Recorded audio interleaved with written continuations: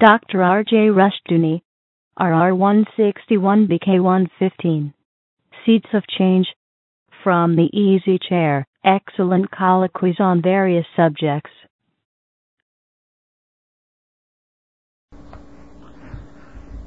This is R.J. Rushdoony, Easy Chair number 223, August the 1st, 1990. This evening, Otto Scott and I are going to discuss a very interesting subject, seeds. And our takeoff point is a book published in 1985 by Harper and Row. The author is Henry Hobhouse. The title, Seeds of Change, 5 Plants that Transformed Mankind. This book was given to me by Paul Zimmerman. I passed it around among our staff, and our original plan was that several of us would be discussing it together. We have delayed getting to it because there have been conflicts, one or another of us out of town, and unfortunately, the best informed person on this subject, Tim Vaughn, is away at present, and Mark Rushdoony, also well informed in this field, is not with us, and Douglas Murray, who is exceptional in every sphere, is tied up this evening. So perhaps Otto and I are the least prepared, so to speak, to discuss this book on seeds. Now, before we get into this subject, I'd like to talk a bit generally on why I regard this subject as important. One of the problems in the modern world is that modern man is a product of a culture that, especially since the early 1800s, has been heavily Hellenized. Greek philosophy has had a powerful influence on our modern culture. As a result, people have concerned themselves with abstractions, not with food, not with the things that makes life possible. We used to hold economic seminars in Southern California, and I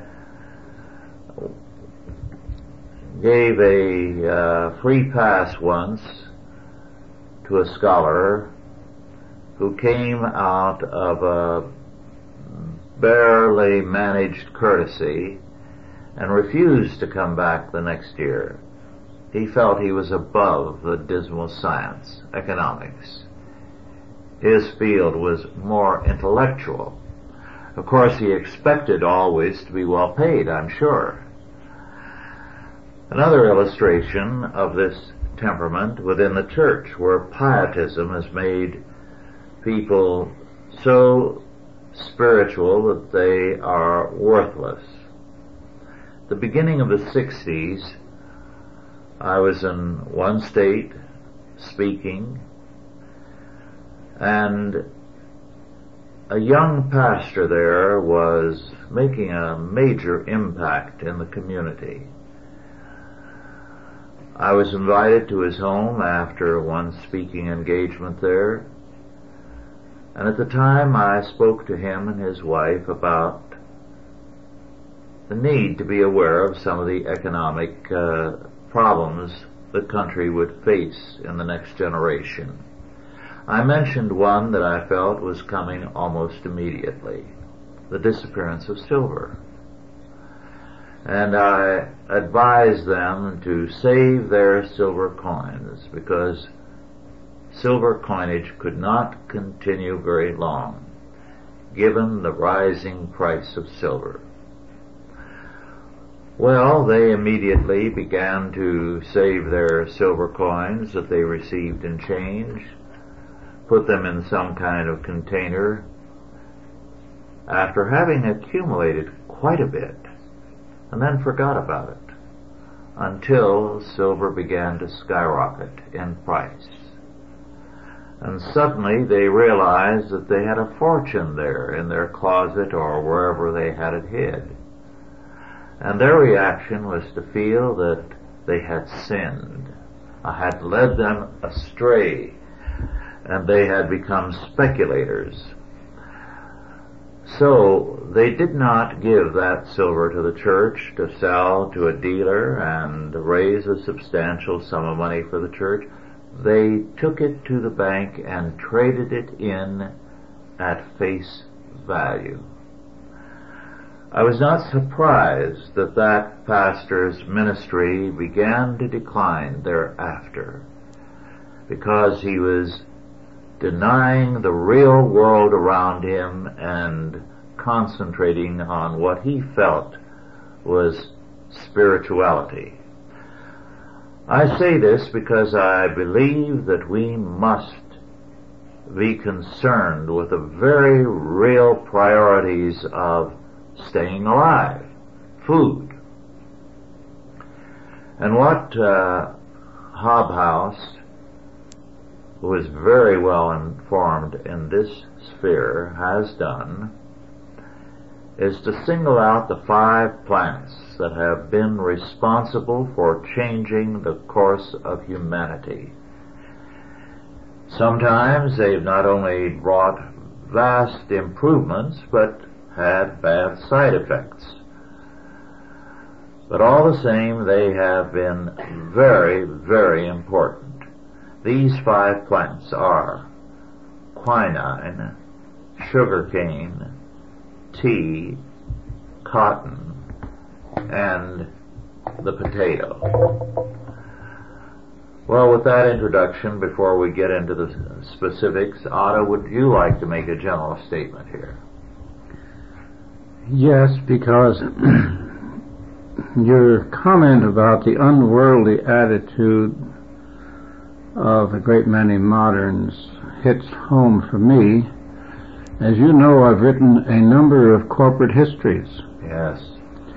Now, these are, in most cases, pretty long, lengthy, detailed, up-close examinations of the vicissitudes of a managerial group running a large corporation. And it's a matter of interest to me that no conservative, or for that matter none of the ecclesiastical literature that I'm aware of, would pay the slightest bit of attention to any of those books. Yes. They all want to talk about free enterprise. They all want to talk about the work ethic. They all want to talk about man's duty on earth to improve his community, to help the poor, and so forth. But none of them seem to be interested in the specifics Yes. of how this is done. And I think that's remarkable. And bad. I think in order to understand the tremendous advances in the past few centuries, one has to appreciate 2 things. One is the rise of Calvinism, and the other is the rise of corporate activities and the contributions the world of commerce has made to human advancement. And it's impossible to get either the academic community or the Christian community interested in this sort of thing. It's an amazing thing, because the historians of the future will look at my corporate books, amongst others, as prime source material Yes. on how we actually lived in this particular period, in this century. It's something like the Middle Ages. When historians and scholars look at the Middle Ages, they don't look at the lives of the troubadours. They're not concerned with the poetry. They're concerned with how both the church and the nobility farmed Europe, defeated the wild animals, cleared the forests, what instruments they used, what products they turned out, and how they built this great civilization. It was not done by thinking. Yes. It was done by thinking and working. Well, I think very, very symptomatic of this problem is the fact that your most recent book, Buried Treasure on Coal, which we carry, has been blocked out of the public eye. And yet we are dependent today for our electricity largely on coal. Oh, yes. And we now have an anti-coal lobby of environmentalists building up. Well, it's not new in a way. When I began that book, I asked the California Library to send me all the books on coal, and they sent me something like 9 or 10. Every single one was from a coal union point of view. Every single one talked about the exploitation of the miners. There was not a single book on the management of a coal company in the whole library system of the state of California. Mm-hmm. When I went into a technical bookstore in Washington, D.C. and asked for what they had on coal, I had to keep repeating it until I finally wrote the word C-O-A-L on a piece of paper and handed it to the clerk. Oh, she said, we haven't anything. Mm-hmm. And they didn't. And as a result of our ignorance on the subject and the pending legislation against coal, we may very soon have increasing brownouts because of a power shortage. Well, of course, the Canadians have used the acid rain argument against the use of coal in generating plants and power plants. Now, acid rain has never been proven. They have discovered that acid rain is found in certain areas where there are lakes, and that to put lime into those lakes could probably dispel the problem. A very simple solution, which nobody is going to use. They would much rather close down the power plants so that then we could have to buy our power from Canada. In a recent issue, I believe, of Natural History, there was an article on acid rain and how it is a product of local natural conditions, so that one lake will have a lot of acidity and another a few miles away will have virtually none. Right. So it's not anything in the air. It's a certain type of plant, a certain type of soil, the terrain. It has nothing to do with man's activities. That's right. Well, it's interesting. We live in an urban area where electricity comes from a wall socket. And the farther we get from the natural life, I mean the introduction of the 24-hour day by electricity has even upset the natural rhythm of human life. We were not, I don't think, designed to spend all of our time or half our time awake at night. We're daylight animals. But the whole interrelationship, the conservative press has never reviewed, with very rare exceptions, I'll have to take that back. The Foundation for Economic Education reviewed a couple of my corporate books, John Chamberlain did, but none of the others, and certainly no Christian publication has ever looked at one of my corporate books. Yes. Well, to start in on these 5 plants, the first is quinine. And as Habaus points out, it made possible the entrance of Europeans into Africa and Asia. Mm-hmm. And it made life possible on a much higher level for the native peoples of those areas. Mm-hmm. But for quinine, today, 6 out of the 7 people in India would not be alive. And the remaining would have a very meager life. It is interesting that we are often told how when the white man went to Africa,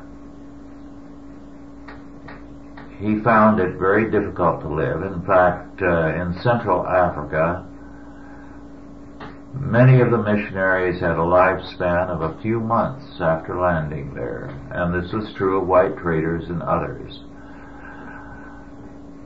The southern part of Africa was virtually uninhabited, where the South African state now exists, except for a few wandering Hottentots and Bushmen, very limited number. No one had lived. In Rhodesia, there were evidences of people having lived and built substantial buildings in one place, but they were all gone. And it was the white man with his quinine who brought in colonialism, whether you think that's good or bad, but made life possible in Asia and in Africa for the people who lived there. Well, yes, quinine, of course, was the great deterrent for malaria. And malaria kept the population in those places pretty well thinned down. I believe there was one or two areas he mentions where sickle cell anemia enabled one tribe essentially to survive under conditions that other tribes couldn't survive. The usual argument here is that the white man brought diseases. In this case, where the white man brought the cure to a disease, it's not discussed at all. Yes. And as he goes on in that particular chapter, he talks about the fact that the Indians gave syphilis to the white man. Well, that was quite a gift. And it wiped out a fair percentage of Europe within a few decades, and is still a plague in the world. Yes. The whole idea, though, of affixing blame to the very innocent fact that one race in one part of the world will develop a natural immunity to something that another race is vulnerable to turn that around and say that that is actually, you might say, a deliberate thing, is to abandon reason. Yes. Because every race has certain strengths and weaknesses, and they are not all the same. Yes, and the high ratio of sickle cell anemia among blacks is due to the fact that they somehow survived malaria. Yes, and of course, as we know, the blacks in the United States have lost tribal identity, so they've intermarried with each other, and some of the characteristics now are quite confused. Yes. Well, quinine has eliminated major problems, malaria in particular. And malaria made life next to impossible in many areas. A great many natural resources were opened up because of quinine. Mining in some areas was not possible until quinine came in. And in vast areas of the world where it was impossible to farm or to ranch, life today is on a very high level simply because of quinine. We don't hear much about it anymore. I remember when I was a boy and my father took us to Latin America that practically everything drinkable was flavored with quinine. Well, it's a victory we've forgotten about. Yes. Malaria has been fairly well vanquished, I believe. When we were young, malaria was still prevalent, but gradually it was being pushed back. The amount of humanitarianism that colonial empires introduced in various parts of the world is now forgotten. Well, the whole idea, it's really remarkable. The entire world believed in colonialism from ancient times onward. imperial powers long before Babylon, Persia, Egypt was an exception, would expand and colonize various other areas and impose their law and their culture upon subjugated peoples. And eventually they would all become a large, relatively harmonious empire. This was the way civilization advanced around the world for all the period that we all know about. And colonialism by the white man, by the Europeans, was more benign than colonialism or the subjugations of other races. For instance, we look at what Genghis Khan did. Surrender or everyone was murdered. Yes. And similar sorts of things occurred. The Asiatics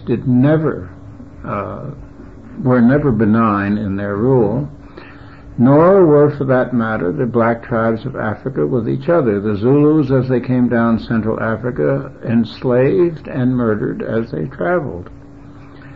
Well, just since World War II, the Arab countries, which before had a very high death rate, a great deal of blindness because of diseases, tuberculosis, you name it, one ailment after another. Today, those historic ailments of that part of the world have been virtually wiped out by the oil companies and their doctors. Imagine. And nobody gives them credit for that. Well, nobody gives Europe credit anymore for anything, not even Europeans. Not even Americans. Americans don't give themselves credit anymore. To even talk about it is to start an argument. Well, you remember in '87 how everybody in England virtually that we met was damning their own country for its colonialism and either damning it or apologizing for their past. Yeah, I recall.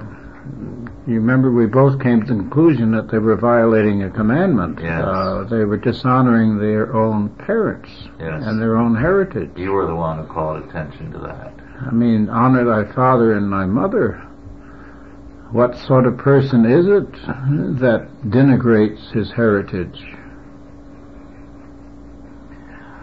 Well, to go on to the second plant, sugarcane. Now, according to, I'm laughing, Dennis perhaps might feel that sugar has not been the greatest boon, but sugar has been very important to civilization, and without sugar, well, Dennis might be out of work. Hobhouse calls it an addiction, which is a phrase I'd never seen applied to sugar before. He calls it an addiction. He sees nothing good in it at all. And I don't know, he's a very careful scholar, but he's also a man of very pungent opinions, and in some cases I think a little too pungent. It goes pretty strong. But in any event, his connecting the growth of the sugar industry in the Caribbean with the growth of the enslavement of the blacks and the importation of the blacks into the Caribbean and into the southern part of the United States is a very interesting connection. Yes. The first, I think, in recent years, the menace of sugar has been greatly overdone, and of late there are some contrary opinions, which is not to say that some people don't overuse sugar, but it is not in moderation as bad as has been said, and can be very good, I think. But the sugarcane production has indeed required, in some aspects of its growth, slave labor. However, that in itself has not been entirely bad. Because what we need to realize, and I think there is an unwillingness to face up to this, slavery was evil up to a point. But it also meant that people who would have been killed as surplus slaves in Africa were sold to white traders to be shipped overseas. Well, I think that's true, but I think it's the second observation. The first observation really should be that slavery was endemic in Africa itself. Yes. The white man took from the black man what commerce in human beings that the black man had been practicing for a millennia or more. One man who was in Africa about a century and a half to 2 centuries ago said that the money of Africa was slaves. Like the ancient Greeks and Romans to an extent. And Thomas Sowell has some very interesting things to say about the black slavery circumstances of the Caribbean. Mm-hmm. He pointed out that the sugar industry, Sowell did, that the sugar industry involved all kinds of an infrastructure, and that because there was a shortage of white people, originally the slaves in Barbados and other islands were all white. They were prisoners of war or debtors or criminals. Mm-hmm. Then there were a certain number of merchants and managers. But the whites did not last long in that area. They didn't live long, and the work was arduous. Eventually it was discovered that Indians did not live long, and the work was too much for them, but the blacks could do it. And of course, if you brought in enough of them, the work could be spread around. Sowell points out that through necessity, the plantation owners in the Caribbean and the West Indies had to teach the slaves to read and write and cipher and handle all the clerical activities and all the supervisory activities and so forth that the industry needed as it expanded. Therefore, he said, the West Indian black, when they finally came to the United States as free men, sliced through everybody like a knife through butter and became one of the highest income groups in the United States. Yes. And that, he said, in itself proves that color alone is not the reason why other blacks in the United States have not progressed. Mm-hmm. It was a question of skills through generations. Yes. Yes. You mentioned the white men being the first plantation workers in the Indies. Scarcely anyone has written about the shipment of Scottish slaves there. Scottish and Irish. Yes. By the boatloads. By the boatload. By the British. Yes. One of the grimmest aspects of the whole story. Half the Irish population was done to death. Mm-hmm. Well, apparently our modern historians seem to believe that slavery is only bad if it is a non-European who is enslaved. By a European. Yes. Slavery was extant in Russia until the 1860s. Mm-hmm. And nobody seems to mention that. Yeah. And I've never seen an article describing the neurotic nature or the guilt of the Russian people for this. No. We have a very selective history. Evils are done by one race to all the other races. And you don't dare say anything to the contrary as far as some scholars are concerned.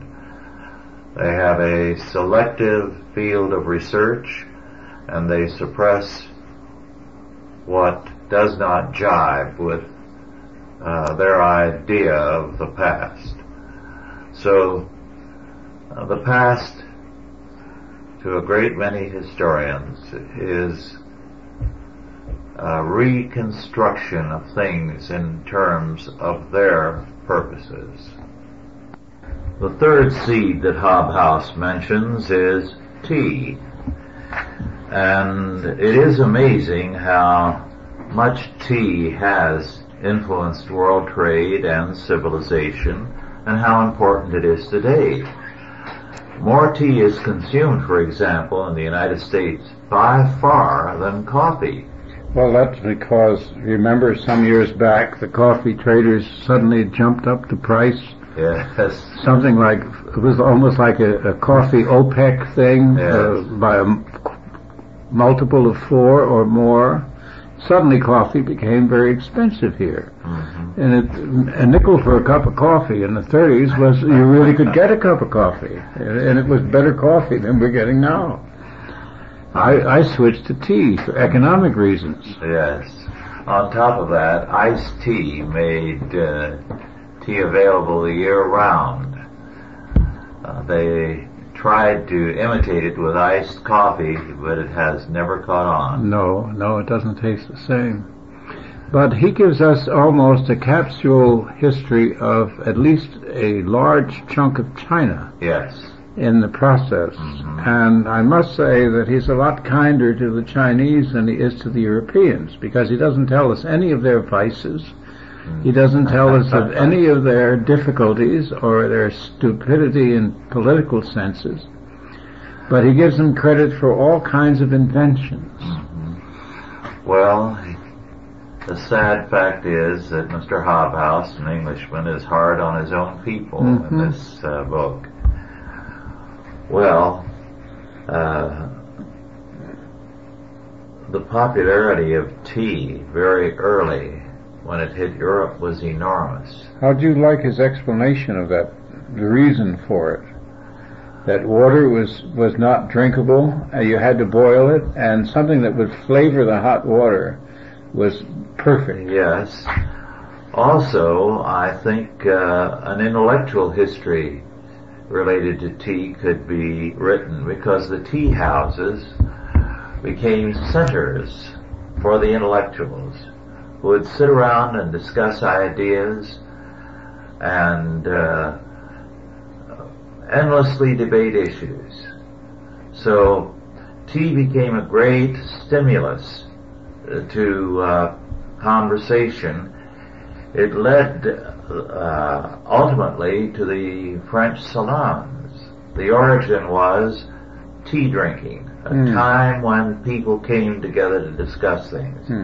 You still have tea time, Yes. but it has no longer the same intellectual connotation. Well, we don't have salons anymore. No. We don't have people who get together for conversation. Mm-hmm. I have a book of great conversations, and I've looked at it. I haven't read it page for page because it's rather heavy going, but I was astonished at the level of the conversations, and our conversations today are very quick. They're filled with clues and very little exposition. And remember that in the last century and the centuries before, conversations went on forever. I've read the book also, Otto, but while it's a very interesting book, I don't think they come up to the level of our weekly staff breakfast. I think you get more humor, more ideas, and more general stimulus from our weekly breakfasts. Well, I think they are Mad Hatter breakfasts on occasion. Well, tea, all the same, has had a remarkable history, and I don't think the history of tea is over, because the consumption of tea is increasing, and its importance in international trade is very real. Well, the big point that I got out of that chapter was that China, somewhere along the line, decided to turn inward. It decided that it was a perfect society. It didn't need any foreigners. It didn't need the rest of the world. It looked down its nose at everybody else, and it was ahead of everybody else. Yes. And then it grew static, and tea was the key that unlocked China to the West. eventually the exportation, he said for 200 years the Europeans didn't know what tea was, where it was grown, how it was made, or anything else, but they bought it in increasing quantities. And the Chinese took in return silver. And of course eventually it led to the Opium War, because the West began to realize the extent of the Chinese market. Yes.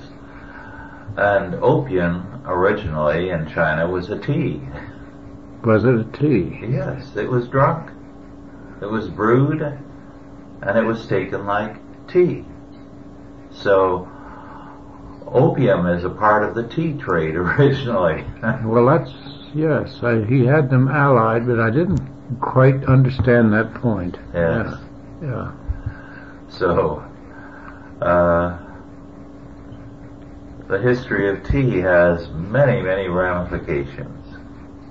Well, it led to opium, and of course the opium led to the destruction of China. Yes.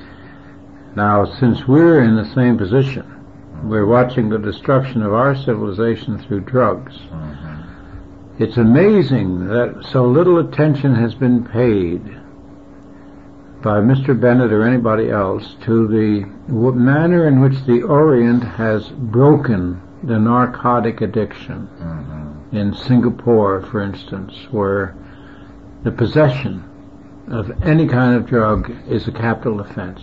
Yes. Well, obviously they have not gone out and executed hundreds upon hundreds of people. What happened is that once they proved that they were serious about this, and it was quick, and it was quickly done with no appeals, mm-hmm. so forth, that everybody stopped using it.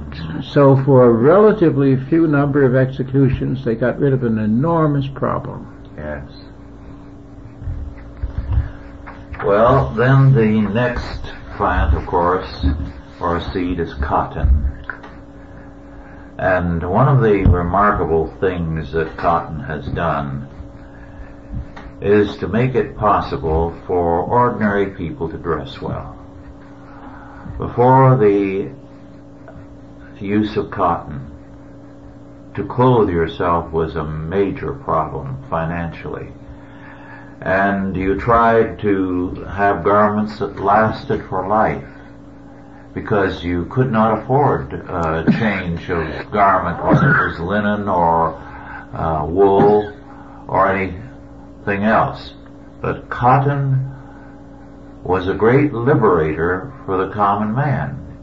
It enabled him to have a good appearance, respectability, and to put money somewhere except on his back. It's an interesting point. Very interesting point.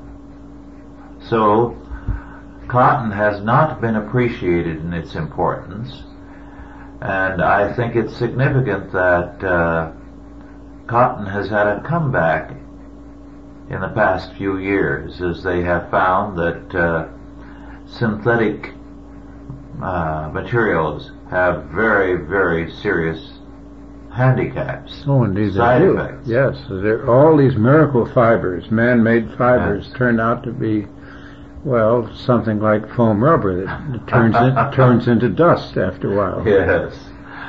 Well, now you can find in your mailbox catalogs advertising natural materials, cotton and wool, nothing synthetic. It's interesting that as clothing became more readily available in the United States than it was when we were young. I remember when I was a boy, taking me shopping was a major thing. And my opinion as to what was purchased was not even allowed. I wore what my parents selected, and that was that, and usually with room to grow in. Yes. Oh, that was the nightmare of our youth, Otto. In those days, everything parents got had room to grow in. You couldn't see your fingertips when you came out. Yes. But now that they can get all kinds of clothes, They don't wear them. No. They go around in rags. I don't know who buys all these wonderful things that you see in the windows. Yes. Well, the importance of cotton to the United States has been very great. In fact, tea started the American War of Independence. It helped, yes. But cotton created the South. It was an area that had very little economic basis until cotton began to be produced and could be, because of the cotton gin, prepared properly and cheaply for the market. Well, I thought he was very hard on the Southerners. He describes them as a dirty, filthy, reckless, licentious group, and I think he overpaints that picture. Actually, we have an American historian who points out that it was very much a Scotch-Irish civilization, Yes. that they had enormous numbers of animals. They were not farmers, really. They were animal people. They had armies of cattle and sheep and swine, and they also made whiskey. And it was a transplantation of the Celtic civilization to the south. The cotton, of course, changed it all, and the cotton changed the rest of the world too.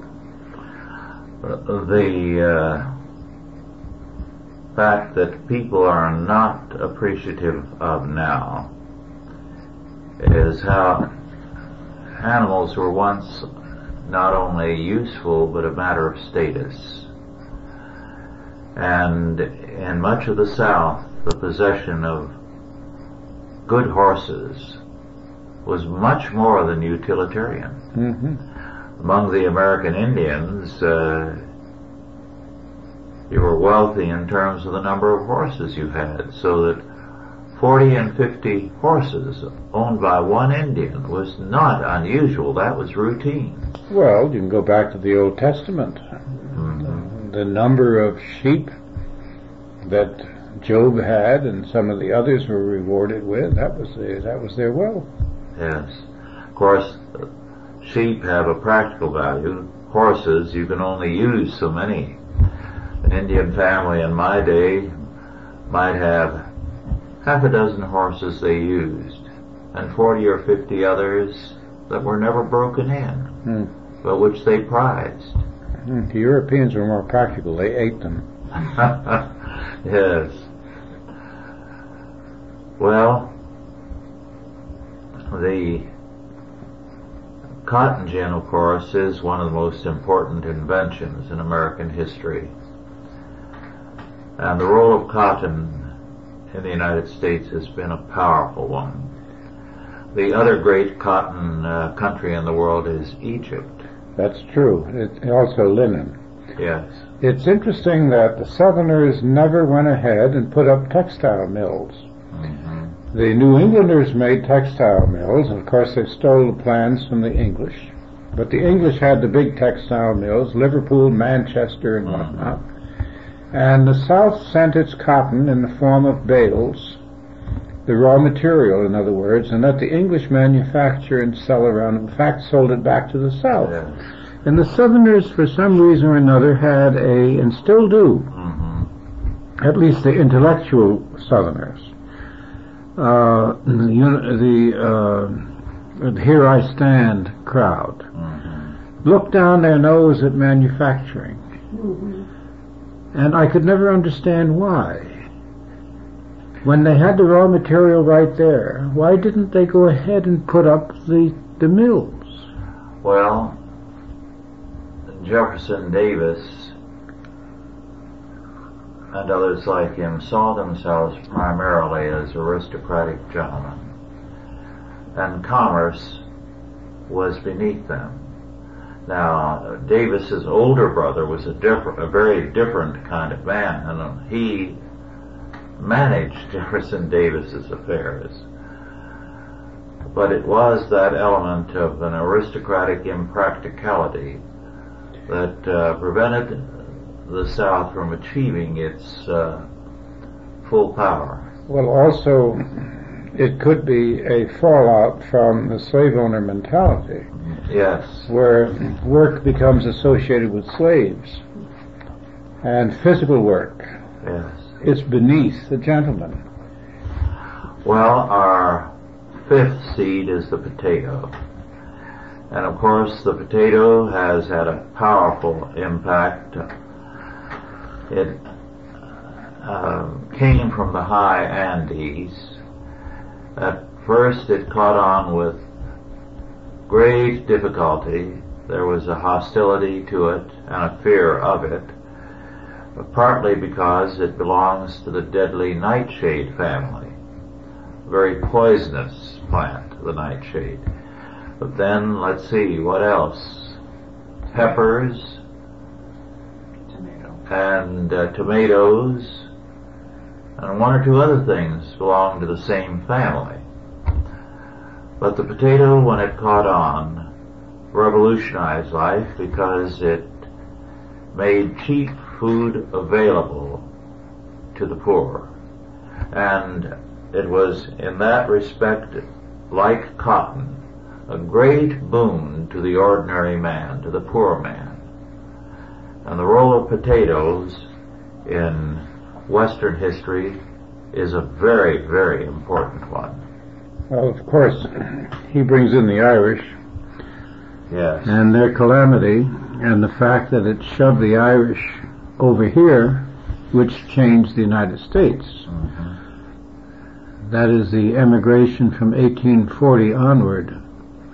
I think he's very hard on the Irish. He says some things about them which I haven't seen said about other nations or groups that have gone through similar circumstances. I don't dispute what he says.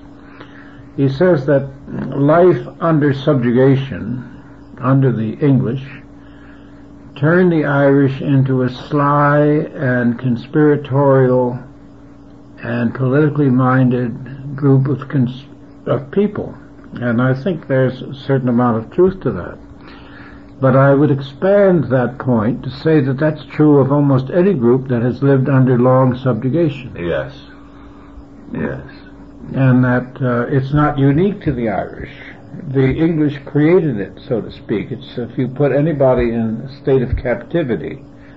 I remember my Irish grandmother, who died in her 90s, learned Gaelic as a child, and the Gaelic teacher had to come to the house in the evening because Gaelic language was forbidden by law.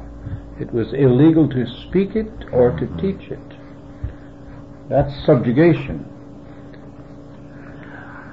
He makes a very interesting point when he says that the Irish in the North were responsible to a great degree for electing Lincoln. They were intensely anti-English rather than anti-slavery. Yes. And the links of the South were very close to the English. That's right. And the Southerners, in a sense, regarded themselves as Britishers. Yes, that's true. They considered themselves descended from the peerage, and some of them were, yes, but not the majority. No. And because of that Southern claim, the Irish of the North were enthusiastically pro-Lincoln. They wanted to do in the South. Well, he also brings up the corollary point that the Irish antipathy to the English distorted our foreign policy.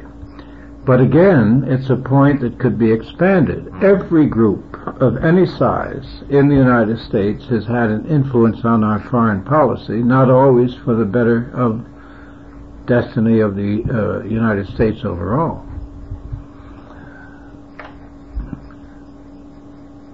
While we're on this subject, I'd like to call attention to a very, very important series of books written in the 20s still in print in the 30s and one or two up into the 50s. The author was E. Parmalee Prentice, Prentice, and he was fairly close to Herbert Hoover in a common concern with food. And Prentice made the point emphatically in his studies that it takes more than weather disasters and that sort of thing to bring about famine, worldwide famine. It takes state interference with agriculture. The abuse of money, the degradation of money, and so on. And the title of one of his books was Hunger and History. He wrote these books as a warning, both to historians and to scholars. He was a brilliant scholar himself. Not much was done in the way of a follow-up. However, one writer in the early 70s, in a book published by Western Islands, Ill Fares the Land. Oh yes, I remember that. Yes. Yes. Predicted that we would have a food problem given the growing control of farming by the federal government. Well, now we have a situation where Ivan Browning, perhaps the world's top meteorologist, is saying that we may see famine fairly soon, even in the United States and certainly the world over. He has predicted that by 2050, in 60 years, through famine and AIDS, the world population will have dropped 50%. 50%. And not enough attention is paid because our leaders have intellectual and abstract concerns. Well, look at the way they behaved when there was a temporary oil shortage. Yes. They exacerbated the situation. They punished the oil industry. And they did all sorts of insane reactions, which in fact are still continuing. Oil, which is one of the main ingredients of modern life, is treated as an outlaw substance. Yes. Now, people that far removed from reality are certainly not going to be able to handle a problem area that involves more than one substance, that involves a whole variety of foods or resources. We started out talking about coal. There's an anti-coal lobby, there's an anti-oil lobby. Yes. There's an anti-nuclear energy lobby. Anti-life lobby. Anti-life. What's left? Yes. Tim Vaughn, who cannot be with us tonight, has told me, and this is an area where he is very knowledgeable, that in the world today there are only 6 net exporters of food. Only 6 countries that are net exporters of food. 5 of them are English speaking, one of which is South Africa, and the 6th, which is not English speaking, is France. Well, this is a grim fact. Well, Nicaragua was an exporter under Somoza. Yes. It was the most prosperous country in Central America, and it is now, of course, starving. Before World War II, Argentina was the 10th most important country in the world economically. Yes, its beef was famous. Yes, and today it is in a shambles. Right. And its production is down. Yes, and the land is still there and the people. Yes. Yes. So we are facing serious problems. Well, our biggest problem, of course, is a parasitic trivial, limited, extravagant governing class. Yes. Well, the reason why 5 of the 6 net producers of food are English-speaking is that a little more freedom has survived in those countries, but in every one of them it is now endangered. It's very difficult to bring these subjects to general attention. Mm-hmm. You're dealing with journalists who have absolutely no relation to the farm belt. And one of the problems in communications and all these issues is the growth of special communications. You yourself write for a farm journal, mm-hmm. and there's lots of literature dealing with the various aspects of the agricultural sector and dealing with the energy sector and so forth, but none of this filters through to the general media. No. So what we have belts of specialists mm-hmm. who cannot bring the general population to an awareness of their situation. Yes. Because the transmission belt in the form of television and Congress and the appointed officials no longer talk to the people. Mm-hmm. They don't describe anything. They talk to the press only. They talk to the press. The press is substituted for the people, and the press is not interested. They're only interested in the dramatic, the demagogic, the crime, the ephemera of the moment. Well, our time is running out. I'd like to add that while this situation looks grim, actually it's good in that God is doing some house cleaning. And if we're careful to be faithful, we are going to come out on top, because the bankruptcy of the forces of humanism becomes more evident every day. Well, will play the equivalent of the monks of the Middle Ages. Yes, exactly. Well, thank you all for listening, and God bless you. Authorized by the Chalcedon Foundation. Archived by the Mount Olive Tape Library. Digitized by ChristRules.com.